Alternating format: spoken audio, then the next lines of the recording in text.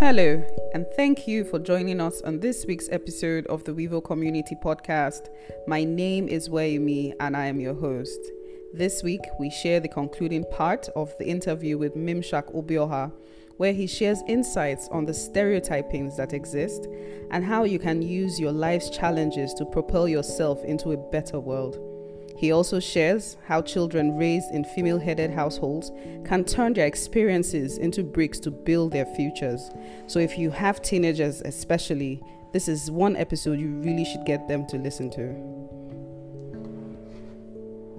So the episode 4 of our podcast, I talk through some of the stigmatization and the stereotyping that we've heard of women who are raising their families by themselves. And there's so many. Some of them are outrightly ridiculous, and one of the things that came up was one of the things that we've heard is that children that are raised by mothers are always deprived. They're the ones who don't feel like they're loved. They're the ones who usually come off worse, or you hear that, there's just so many stories out there.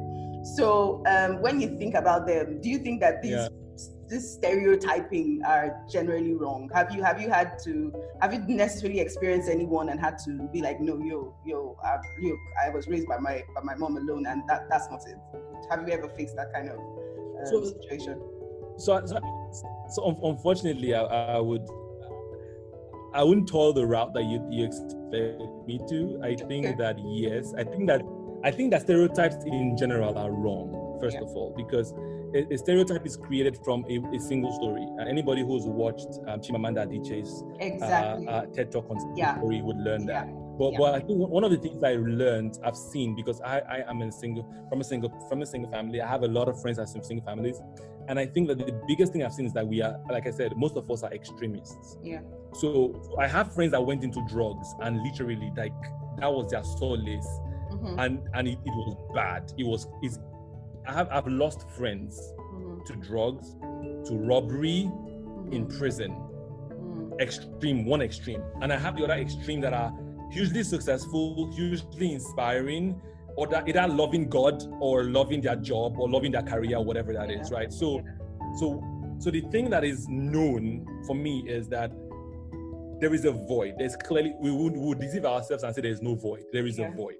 Yeah. There is this thing, there's this part of us that is crying for something. Yeah. Like I used to tell people that I told a friend recently, like, I still have daddy issues, unfortunately. When I watch any movie at all that has any scene with a daddy being loving, I'm crying. Till now. Till now. Like once there's a daddy doing something incredible, I am crying. Because like I said, and then I also have a big problem with male authority.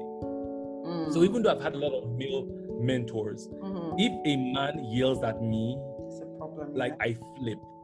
Like I remember one time I had the boss that yelled at me, and he was a man. And when I finished with him in his life, oh wow! You gave it to him, Bass Boost. Like no. I gave him bass booze, left, right, and center. Oh my God. Like in his life, he can never yell at me again. But unfortunately, I am very comfortable with female authority. Like, so when I have female bosses, like literally they can abuse me, and I'm like, and you won't do anything. Yeah. And I don't think it's wrong, because like my mom gave me a serious ass whooping. Like so I'm used to female authority versus male authority, right? Yeah. So I think that the stereotypes are obviously formed from the people who went wrong. Yeah. And I think that because when a person goes wrong, people try to investigate why they are that way. Yeah. But a lot of times when people go right, nobody tries to investigate why they're that way. Exactly. Right?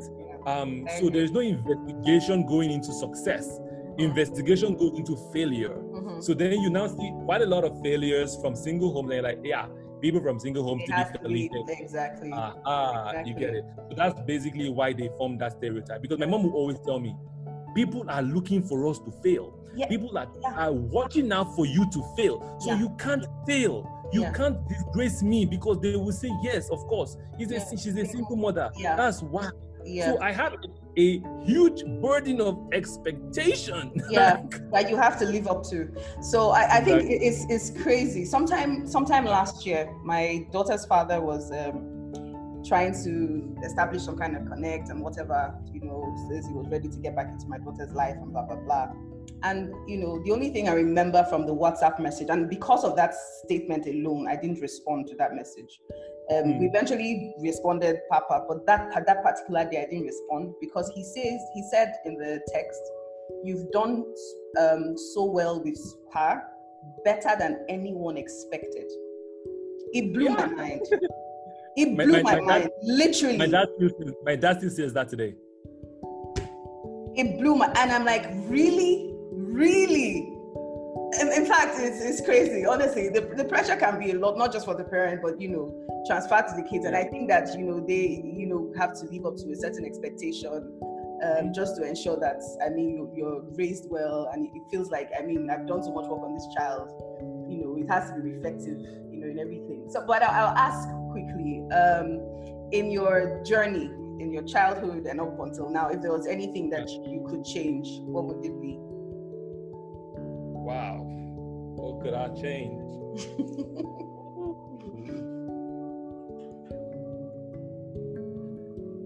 Honestly, there's this song, I'm not sure if it was by J-Lo or by Jennifer Lopez, but it says like... J-Lo is Jennifer Lopez, man, shock. sorry. J-Lo or Mary J. Blige. One of them. Okay. It says, sorry, because there's a J in both of them. So she says like, if I could do it all again, I wouldn't take away the pain. Yeah. Because the pain has made me who I am. Fantastic.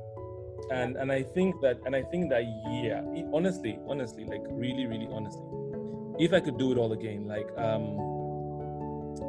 there's really nothing, because I think I started appreciating my pain when I started going out and I started meeting other people, and I realized like everywhere that I went, I stood out, not because I was privileged, but because of the pain. Yeah. And the pain made me, and the words that my mom said to me made me. Yeah. And I realized that made me stand out. That made me different. And I felt like if I grew up in a different setting, I wouldn't learn those things. I wouldn't be this person. And so honestly, like the pain that I went through made me like, I don't think I would wish for anything else. Honest, like I can't think of anything I would change. Fantastic. Okay. So almost finally. What do you mean? I'm getting emotional. I am getting emotional. I mean, I've been fighting tears too. So just I so you know. it's emotional. It is because I grew up. In a 2-parent home, but I still had pains, right? I was still one of those children that was called out for school fees. And it's one of the things that honestly pushes me when I look at my daughter as well, because I'm like, look, some of those things that I went through, whether or not the daddy involved, you will not go through those things, because there are some pains that will push you. There are some pains that will make you make sure that you're better. When you think about those things, you're like, no, if I've been through it and I know how I felt, I don't think that I want to put, my child through, that, not necessarily because our parents were not hardworking or anything, but it's what they knew that they did. And if we can, if we know and we can try to know better and do slightly better than they did, and I don't think it's too much for anybody to do. Anybody will get emotional. Pain will get you emotional, right? Yeah. And I also feel like pain is something that you have to walk through, not necessarily deny that it's there. Yeah, exactly. Honor it when it comes, feel it, and let it just be that force that propels you to do and to move. So. So I would ask. Before you ask, so I have this theory. So growing up, I was a weird kid. Trust me, like when I was a super weird kid. Like at 14, I had theories. I don't think like you might not understand. Like I legitimately had theories. So this is one of my theories, right? I used to say that as a circumstances of life never leave you where they met you. Yeah. So if a challenge hits you, and I use physics, and I was super weird. I use physics to explain this. So like, a challenge or pain is a body in motion. And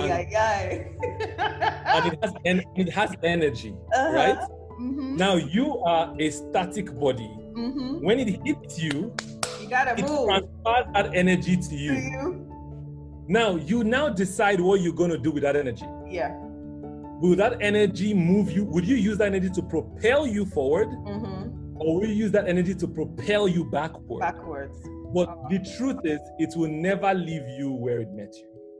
Okay, so you decide one to hold on to now. Thank you. That's amazing. But you decide what you do with that energy. Yeah. And I think that one of the things I made sure every time is that when pain comes, I embrace it. And it's weird because people try to shove it away, but I absorb it, I embrace it, I feel the full extent of the pain. Yeah. Then I channel that pain into something productive. You know, like as we were talking, you know, just before we started recording, I told you that today had just been a roller coaster day. Today was one of those days. I literally had to feel my pain for the first time in my life, since I've had my child. She actually saw me crying today for the first time. Yeah, today was one of those days for me. And she came and hugged me like it was the biggest hug ever. Like she just said, "Mommy, are you crying?" And she just opened up her hands and hugged me. And you know, so I allowed myself to, when it comes, I allow myself to literally, I feel the pain, I honor it, I know, I take it in, and then as soon as that was over, you need to see me, I was back to back on everything that I had to do today. So yes, honestly, I always tell people, honor your pain, because if you don't, you will explode eventually. Exactly. So Mimshak, thank you so much. It's been amazing having you on this episode today. So I'll just ask, what advice would you give to my daughter? What advice would you give to kids who are being raised by just their moms? You know, what do you think that they should know? All right, lesson 1. You should write a book. If you're being raised by a single parent, read this book. I got a ton of books to write. Lessons from my mom, raised by a single parent, what you should do. All right, lesson 1. Your parent love you. You should know that. You should have full confidence in the fact that your parents love you. And why this is critical is because your parents will be harder on you than your friends' parents. Yeah. Just because they are mom and dad. And even if it's your dad as a single dad, it's going to be mom and dad. And so they're going to be hard on you. They're going to hold you to higher expectations. But if you don't realize that they love you, I found out very late that my mom loved me. Like, I thought my mom hated me. I remember when I was 16, my mom asked me a question. She's like, I remember very clearly we're in Warri, my auntie's house. And she's like, you're not a very happy kid. And she's like, why not a very happy kid? and I told her that, and I reminded her of every hurtful word she had ever said to me. Every single hurtful word. I remembered every one of them. And I said, I don't think you like me. I think you hate me. And she's like, but I love you incredibly. And like, nah, you hate me. You clearly hate me. Like, you could only hate me because anybody that loves me ain't gonna do the shit to me that you love. Yeah. So that's the one. The first thing is confidence in the fact that your parents love you. The second thing is that you need to be careful to build positive characters and habits, because you would hold on to those things, and those things will form you. So very early on, I held on to God. There was a year that I was in church every freaking day. Wow. But the thing is that whatever it is that your escape is, you have to make sure they're positive. So whether it's books, I have my younger brother reads like he's mad. Like by the time he was 12, he had finished all the books. 10, had finished all the books in his school library. Oh wow. Like, That's do you know how he would bring a book home and say, yesterday I finished a book in 4 hours. I'm going to finish this in 2 hours. Oh, Like, wow. for him, that was his escape. It was literature. It was today he's rapping a lyric, like, but that was his escape, right? So whatever it is, be careful, because when you build bad habits, it stays with you for a long time. You start to struggle with it. So I think that they need to be sure that they don't do that. The third thing is that you need to learn to take words very seriously. For me, these are twofold. The first is, listen to what your parents say, because they are going to be lessons for life. It's something that Solomon used to say in the book of Proverbs. Solomon would say that I was my father's son. His father had other kids, but he's like, I was my father's son. And he would talk about the things that his father taught him, and those were the things that he held on to, and that's what made him the most wise king in history, because he took a hold of the words that his parents said. So your parents might be overbearing, but the words that they say to you, and this also goes to advice for single parents, is that invest in giving your kids the best type of advice. You might say they are too young, they won't remember. They will remember. The Bible says, train up a child in the way that he should go, and when he is old, he will not depart from it. So do you need to invest in explaining to your kids why you're making certain decisions? Because even though they might seem too young, they will remember when the time comes. So that's the next thing. So the last thing I would say is, spend a lot of time investing in your personality. And this is the reason why I would say this is, you, unfortunately, whether you like it or not, you don't have the same privilege that the other kids have. And very early on, I learned that you have to learn to do what others will not do today, so that you will be able to do tomorrow what others cannot do. So today is a choice of, will you do it? But tomorrow it will not be a choice. It will be a statement of ability. Can you do it? And so I started my first business at 13. I started building businesses at 13. I hired my first staff at 16.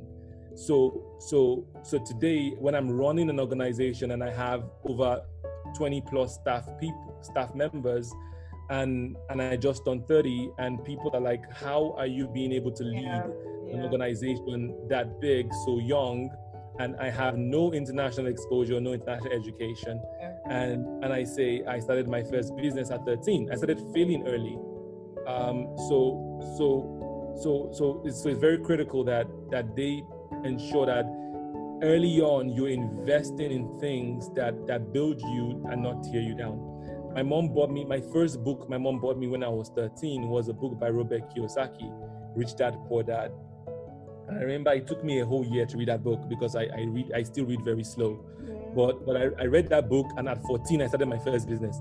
I'm like, man, like, I can't read this book and not be a billionaire. Like, I'm gonna be so rich. So I invested in building my personality really early, and I started doing that. And I think that's the next thing that kids should do.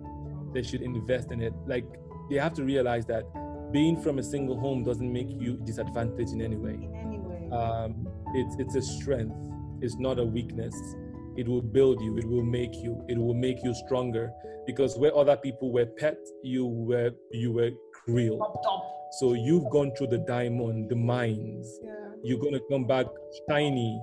You're gonna come back stronger. You're gonna come back more resourceful, more resilient. So the truth is, what the world, when the Bible says that what the devil meant, what the enemy meant to be bad for you, turns out to be your advantage. Exactly. So what was supposed to be a weakness for you turns out to be your strength. And so you will go out there and you will conquer and you will win. And when the workplace or when the business world throws you stones, you'll be like, what? I'm used to stones. I've seen stones all my life. And you will laugh. And when people are crying, you'll be like, really? I'm exactly. Build. I'm used to this.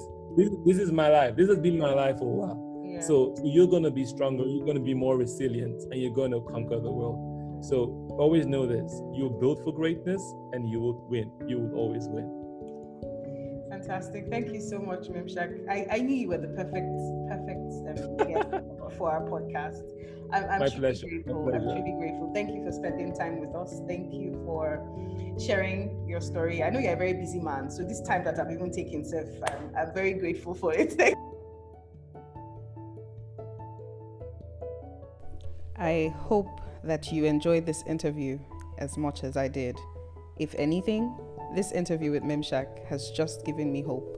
Hope that it is actually possible for us at Wevo to change the narrative, one story at a time.